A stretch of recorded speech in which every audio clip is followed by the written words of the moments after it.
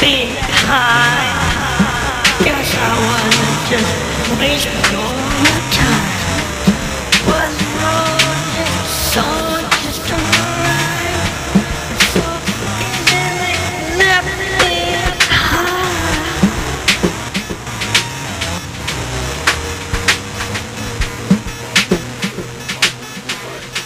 Do I have to talk to make phone to get the sound of the mind or your phone?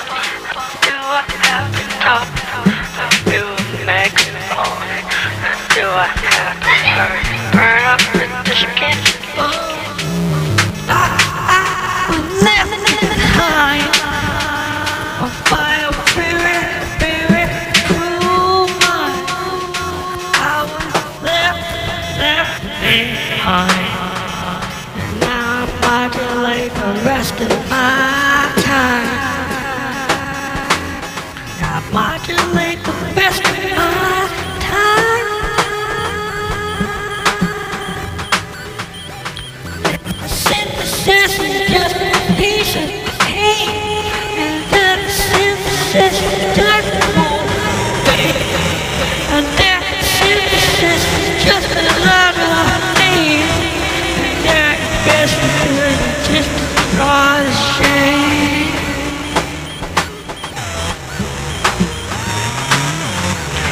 Do I have to scream at you through a megaphone? Get you all alone. Do I have to scream at you and shake your bones? Or do I have to scream at you in this tone? Tone that you don't really know what you like to leave love in the cold. There's so much.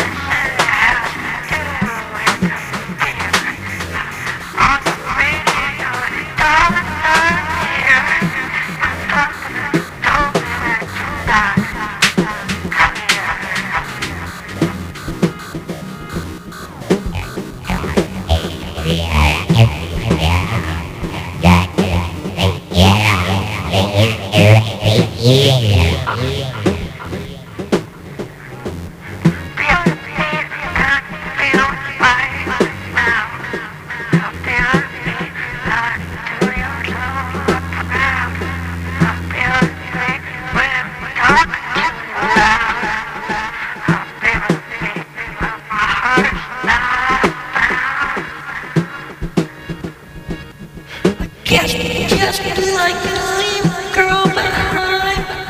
I guess you just like to waste all my time. And I was just about saw you right. You didn't have dishes and even say goodbye.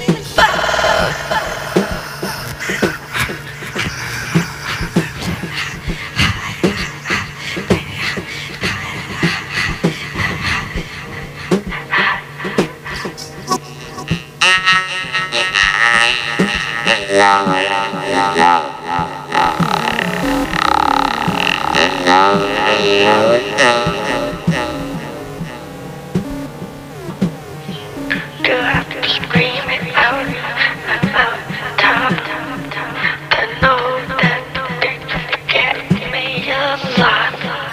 Do I have to scream it out the synthesis and know that you're this? That short me a slap on the wrist. You're gonna show me that's still how you get that kiss. Show me with the front of your fist. Josephine was a fucking lip. I guess that's where you say this house really is. That's how it is. That's how it is.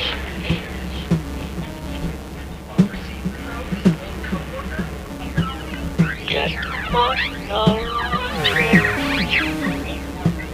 Just emotional, dude.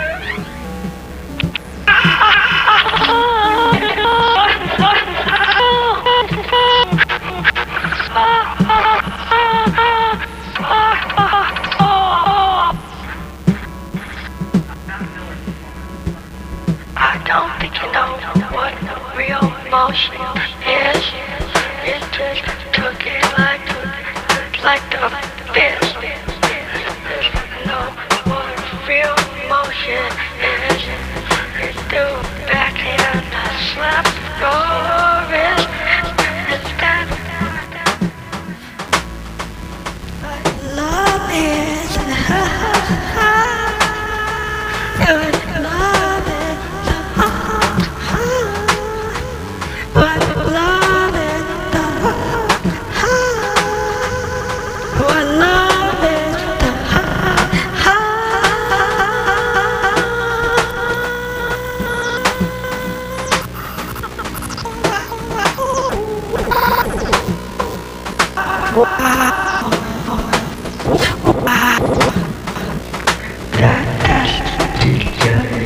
Just what love is. That's just what love is. What a bastard kiss. Shit.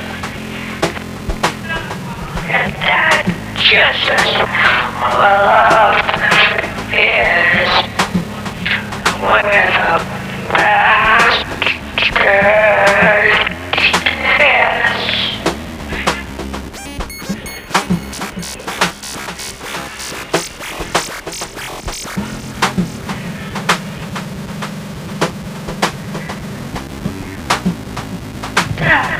What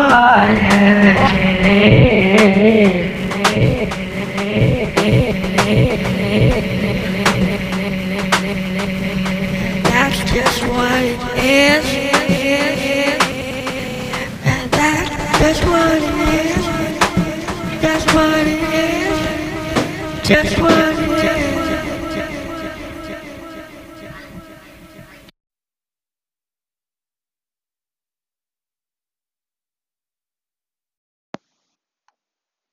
This is Family Like a Ghost, and this is our continuing series of song deconstructions. Talking about the new song we wrote called Wretched Promises in the Dark, which we call a psytrance experience. We typically put together songs using our hardware workflow in a stream of consciousness kind of jam band fashion where we roll the tape, in this case digital tape, on a Zoom R24 24 track recorder while we manipulate our analog and digital synths. We've got um, two Moogs, a Moog drummer from Another Mother, a DFAM, and a Mother 32. And we also have an Arturia Mini Brute 2S. And we have the Moogs all in our Arturia Rack Brute 6U, along with a Make Noise um, math module, utility module, and a Make Noise Morphogene sampler. Everything gets routed from the Eurorack using a Pittsburgh Instruments 2x4 Eurorack mixer, which allows us to take the VCA signals from all the modules and mix them at particular levels before we even bring them into our initial mixer, which is a Roland MX1 performance mixer, and then we take that mix and bring it into the Zoom. On top of that, we use the Juno GI Polysynth as our primary keyboard, and then we have a JVXI stacked above it, and then a BeatStep Pro. If everybody's seen our Instagram, you can see that rig, how it's set up, and I use a combination of like a wireless headset in some cases, and then I have a Studio Electronics full studio mic with shielding on it for deeper, higher quality recording of vocals. And so what I've done with this song is I kind of let the tape roll and came up with this stream of consciousness lyric, basically Josephine ranting about being done wrong by her lover.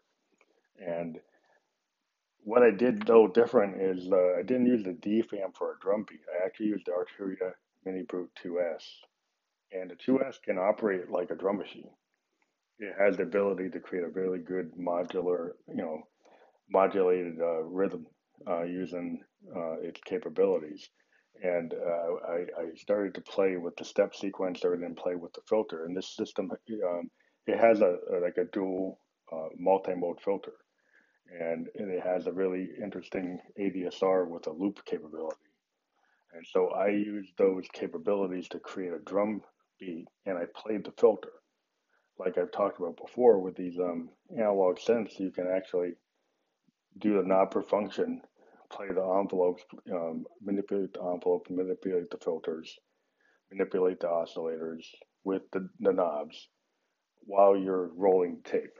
And that is, and then you also can switch, your level, your pulse width, or your FM modulation. And so a lot of times in a ghost song, when I'm rolling the tape, I do that. In this particular song, I did that. I did a lot of manual manipulation of um, on the modes, the actual ladder filter, and then on the Arteria, the multi-mode filters, I actually manipulated the dials.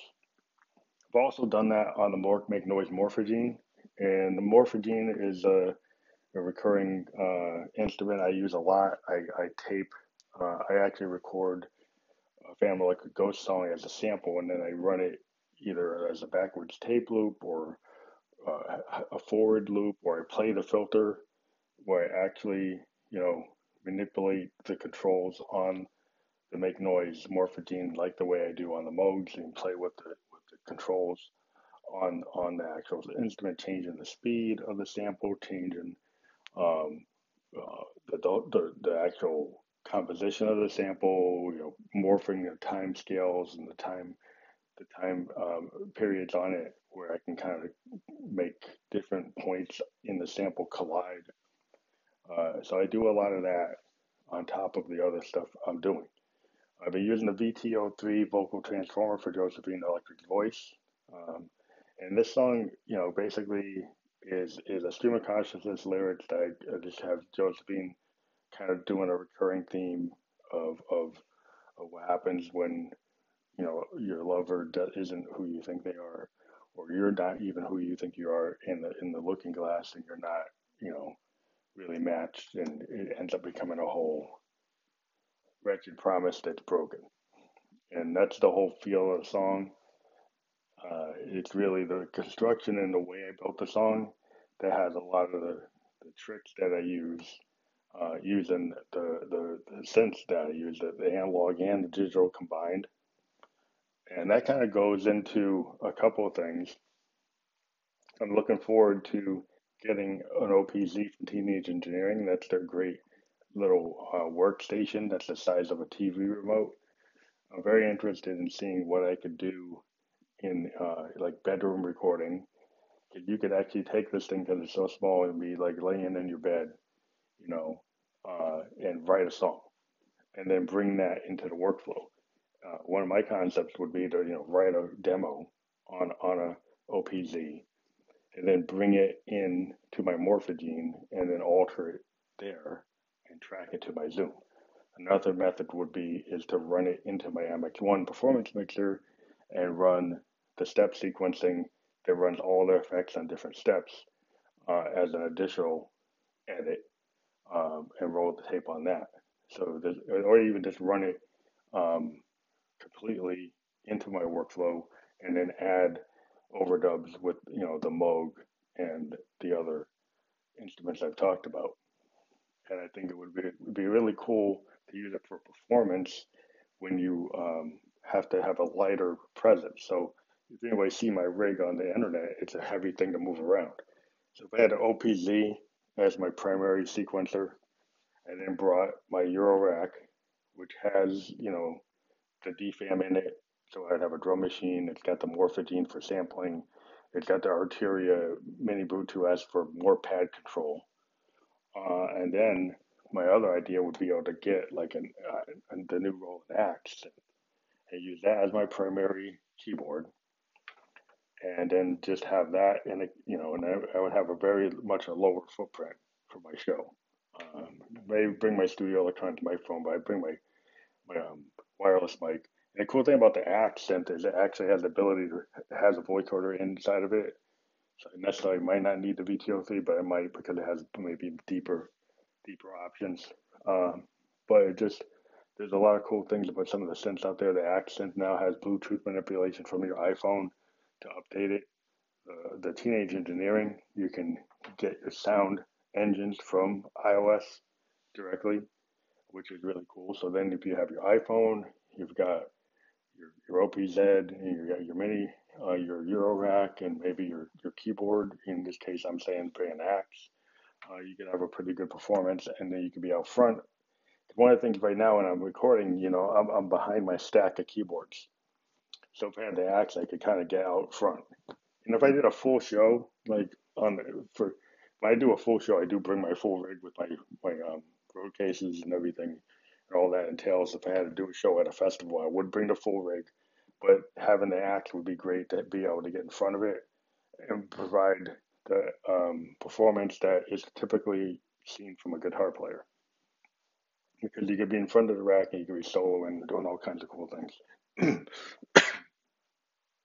The other thing, excuse me, that I'm very interested in, and jumping in on the conversation that's been talking, everybody's been talking about the new release from Moog, the Moog One, and a lot of people have been complaining about the price.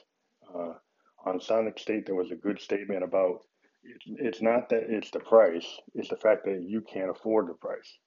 Because you got to think about it, this is a boutique. This is like a flagship instrument, similar to when the Prophet 5 came out or the Roland Jupiter 8. At the time, the Jupiter 8 was very expensive. Not everybody could get it. It's a flagship. The Prophet 5 was very expensive. Nobody could really get it. The Poly Moog was expensive. The Memory Moog was expensive. Just because something's expensive doesn't mean it's not good. This means that you can't afford it. And when there's a flagship instrument, it's meant for the upper tier of musicians or the people who feel that it's worth sacrificing their funds for it. If you think about what this instrument represents, is Moog has not been in this area for 30 years. And when they did have instruments, the Poly Moog and the Memory Moog, they're very significant instruments. They had capabilities that other instruments didn't have.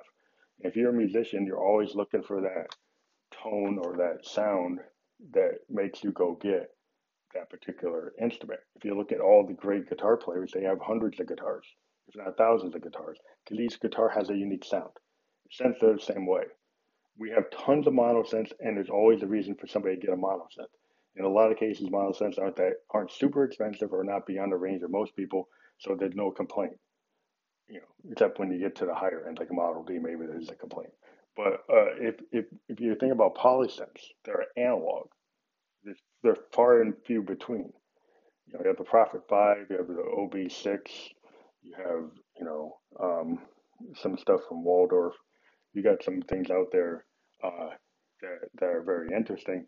But Korg got the Prologue now, but there's nothing like this Moog 1. It's a 3 VCO, not DCO. They're not digital oscillators, they're analog oscillators.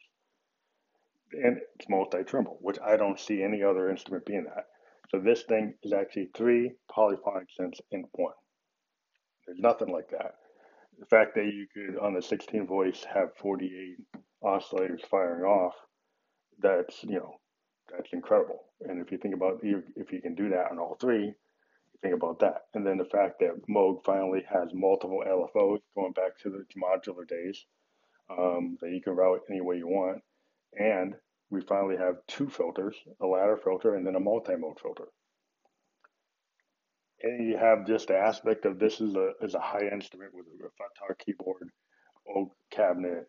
It's aluminum, it's not plastic, except where, plastic is warranted. The fact that it can save tones and it can save projects. It has sequencers on all three synths from the multi-tremble level. You're talking about a flagship instrument, and it can't be understated that this is an instrument for people who feel it's important to have Moog doing a polysynth. And then the other thing, I think a lot of people, there's some people that would say, well, polyphonic analog synths didn't really fully take off because they take up too much headroom in the mix. But that's if when you're mixing, you don't think a synth should be out front. If you think other instruments should be in front. So if you're a synthesist, if you're somebody that believes in the new wave, you believe in craft work, you believe in the synth can be up front, and it is its own um, tone that deserves to be up front, then this is the kind of instrument you want, because this is the kind of thing that I think a band like Churches would create very heavy new wave song operas, story songs, the progressive bands that want to push the envelope like a Radiohead or Wilco. This kind of machine is keyboard is going to give a keyboardist somebody like that could play at the level of a Keith Emerson or Wakeman or Stevie Wonder. It's going to give those players the ability to put together songs and soundscapes and sound paintings that have a flavor and a color that we don't have today. And I think it would give new musicians a way to build very complicated music. Now, if you've got a punk aesthetic and you say, well, I don't need that. But, even if you do have a punk aesthetic and you think about like the industrial music, this is going to give you such a fat sound that as a keyboard player, you could go into a club and have something as heavy as Jimmy Page coming out, something as heavy as Pete Townsend coming out, but from a keyboard perspective. And there's music that can use that. A lot of the Ghost music is the fact that we want to are frustrated. I'm a frustrated guitar player that couldn't play guitar, and I try to do it to my keyboard. This type of instrument that has this kind of power would allow me to do my kind of heavy synth hardcore playing, and it would really fill the room. Is what a synthesist that wants to use an analog synth usually wants to fill the room with a vibe that they need the power to do that. And yeah, a DX7, and if you go back in the day, the D50 allowed artists to do a more nuanced mix, and it was maybe less booming and less uh, you know oppressive in the mix. It didn't take over the whole sound. But that was what they wanted to do. If you're doing atmospheric music, yeah, you don't want to be that aggressive. But if you're doing something else that's more punk aesthetic, that's more like in your face, having an instrument that can really cut through the mix and be that powerful is is a particular desire for certain artists. And so I would think, yeah, maybe some artists that want to be more nuanced wouldn't want that kind of overpowering sound. But I'm going to be the kind of guy that wants that overpowering sound. And I think I want to be able to use it to prove that synths can be there. Like a punk guitar player or a heavy rock band or a heavy metal band, you can have that sound. I think Trent Reznor shows what you can do there. I think Churches shows what you can do when you put the synths up front. Um, so I think that if you think going back to Joy Division, going back, to a lot of the bands like Duran Duran, using the Jupiter 8s, there's a reason to have the synths that much up front if you want to go that way. And I think it would bring back maybe a new era in progressive rock, and some people would be like, "Oh, I don't like progressive rock; it's too overwrought." Well, you know what? There's a place for that type of music, and like I said, I have a punk aesthetic, and there's a lot of synth players, industrial synth players, cyberpunk players, techno punk, uh, that have a desire to do a darker, harder edged synth work. And everybody goes and say, "Well, Pretty Hate Machine's a good example of that," and what is true. And that is the kind of power that I like to put into a song. And you hear a song like "When Miss Electric Comes to Town" from the Ghost, from Peg. It's coming from that kind of Husker Du replacement, Sex Pistol zone, Clash zone. That you can use a synth like that, And if you have a synth that's that booming and that powerful, I think you could use it to that degree. So for all those who think it's too expensive, just remember the Model D was the price of a car. The Moog 1 is not the price of a car because you can't buy a car for $8,000 brand new. You can buy a used car, but you can't buy a brand new car. And back in the day, the Model D cost what a brand new car cost. So I think you got to take it relative to that. And the fact that it's a flagship instrument, it's like a Jupiter 8, it's like a Prophet 5, it's like a Hammond organ. It is a high tiered instrument. And if you feel as a musician, not as making a profit, but as a musician, that you bring something to you and you put your effort into, like I work Uber, and I work Uber and Lyft. I might work a lot of overtime hours, work a lot of extra hours to be able to get this because I feel that it's going to bring me a palette that nothing else is going to have. And so there's a reason to get it, whether or not you make a profit or not. Sometimes making music is not about making a profit. If you think about the great poets, a lot of them were not successful in their lifetime. A lot of great bands, from the Velvets to Big Star, were not successful in their lifetime. Doesn't mean they didn't go and invest in their equipment and find the right guitars, find the right keyboards, find the right things to do, and spend the time, spend the money to do their art because they felt the need to do the art. So I think there's a misunderstanding from the home market that all stents have to be cheap to be egalitarian, but you got to remember, like you as an artist need the sound that you need, and a lot of times you'll go and do whatever you can to do it. And there's a lot of people that are saying it's too expensive, but they still run down a Polymoog and they're going to spend like $8,000 on a Polymoog. And this machine is better than the Polymoog. It's going to be more reliable than the Polymoog and bring you a sound that Polymoog can never do, and probably in the same space that a Polymoog was in. And you could actually take it on the road and use it. Where the Polymoog, you spend $8,000 for an old one, you're probably gonna not want to take it on the road in fear that you're gonna wreck it. So there's reasons to look at what Moog is doing. Moog has been steadily bringing their old technology to the market. They've been very fair, I think. If you think about what they did with the grandmother, they provided this year access to modules that were in machines that cost tens of thousands of dollars. A Model 33 is like $33,000. Model 55 is like $45,000 to $50,000. There are modules on the grandmother from those modules, from the original Moog um, um, systems, modular systems, and they're totally out the range of every hobbyist. But now they put them at a level on a build quality that's as good as a Model D. So for all those who complain about the price, look at what Moog's giving. He gave you a DFAM, a Mother 32, and a grandmother, all within the range of most hobbyists, and give you a level of quality you can't get from a VST or a soft stent. And so for the higher end market, there are a lot of higher end guys are using those instruments, but they would be preferred to have a full polyphonic stent if they could.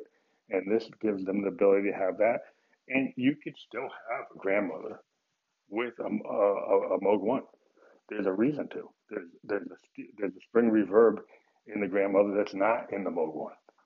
There's some filters and mechanisms in the grandmother that aren't in the Moog 1 because it's using mini Moog VCOs, and the new VCOs are different. So they can both live in the same space. They're two different things. They have different sounds. They don't sound the same. They're going to be different because the oscillators are different. And so there's a reason. And this is the same thing with the subsequent 37. The subsequent 37 oscillators are not mini Moog oscillators. They're their own thing. So now Moog's got the oscillators from the subsequent 37, which are not the same as the Model D. The Model D has its own oscillators. The grandmother uses oscillators that are based on Model D, and now we have these brand new oscillators for the Moog 1, which have never been seen before because they work with a multi-mode filter and a ladder filter. So I believe as a musician, I don't think a lot of people would complain if somebody's looking for a custom guitar from the 50s or 60s and spend a lot of money on that. There's a tone in that guitar that's worth getting that instrument. And I think with a synth, I think it's like a Hammond organ. There's a reason to get a classic Hammond organ. There's a reason to get a Steinway. People need to think as a keyboard player, not just an electronic musician. I think they would understand more, like having a really high quality keyboard in the synth market that's not just a price point system, but something that is going to allow players that can play keyboards. Uh, I think there's been people have been forgetting about the people who are actually musicians that can play keyboard, not just producers that use MIDI keyboards that aren't traditional keyboard players. Now, Moog did design the Moog initially to not even have to be a keyboard player. It didn't have a keyboard. And alternative input methods go back to the day of the complement B sequencer. You didn't need to have a keyboard to trigger a Moog. You could just do it from the Moog without the keyboard with the complement B or similar devices before the complement B came to life. So I am fully aware that I have alternative keyboard methods. I have, an Arturia BeatStep Pro. I have a Mini Brute 2S with the sequencer with the pads. I do a lot of creation of songs with pads because it gives you a different way of doing it than the traditional keyboard. But when you do need to use a chord, which I think the Moog 1 is going to bring back the use of two-fisted chords in electronic music. And not only that, because it's multi-tempo at 3 levels, you could have you could have 6 sets of chords being done in a song with polyphonic voicing from an analog VCOs. And that can't be stated, even understated, is the fact that that's going to give you a sound and a complexity in the tone because of the use of the chords. That when you're a songwriter, chords are very important to the feel of a song, and a lot of times in this monophonic, analog synth focus, where people have been just using these monophonic synths and layering one note at a time in sequences, I think people have forgotten about the chords. And chords are very important. On the OPZ, one of the coolest things is the fact that you can do chords on that system. It's not just monophonic. And I think chords give you a color to your sound and to your melodies that is very important to a song structure. Not saying that you can't do songs without it, because there's a lot of songs that have been created in the last several years using just monophonic synths and layering them, which can be done. But if you're a keyboard player, being able to actually play at the instrument in a more traditional way is sometimes useful for the structure. And then you can still have the monophonic experimentation and sequencing happening around it or in the song itself. Doesn't mean you can do one or the other. You can do both. And I think the Moog 1 and the Prologue the OB6 and the Prophet 6 are all the types of instruments that you do that with. But the Moog 1 jumps to the front of the line because it's 3-part multi-tremble. It's got 3 VCOs firing off with polyphony. They get 48 oscillators in unison that are analog in nature. And so I'm going to get off my soapbox for that. I feel that the Moog 1 is totally justified. It's a revelation. It's going to create a whole new level of electronic music for those who use it. I do feel for those that might not be able to get it. Hopefully there'll be a rack mount version of it at some point, or even a VST version, but that kind of goes away from the original concept, because the VST, in my opinion, could never fully match the full sound of this thing, because analog is the whole purpose. So that's it for today. We're going to be talking to Kendra Black tonight on Anchor. We're going to redo our interview with Stefan Kidd because we had some sound quality issues. And then we're going to continue our performances on Facebook. We're going to be on deck to do a YouTube video or Facebook video of our OPZ once we get it, and we're going to put together a song. We're going to go through that in the future when we get it in November. Thank you.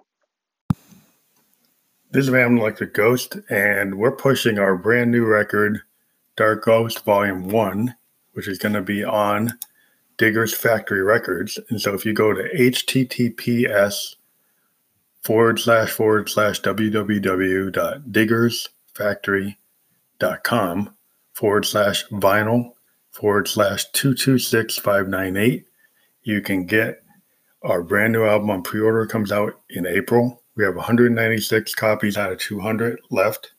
It's $24 plus shipping and handling. It's a 2 vinyl album. It is our statement on electronica, experimental music, and progressive trance. It is mastered for vinyl, and it's our first vinyl record. It's part of the Dark Ghost series of records. So again, it's www.diggersfactory, that's DIGGERS factory, all one word, .com/vinyl/226598. And we'd appreciate your order, and we'll be very happy that you're checking out our music, and we'll be very supportive of you as a fan, because we'll give you some cool goodies if you sign up. So please check it out. It's www.diggersfactory.com/vinyl/226598.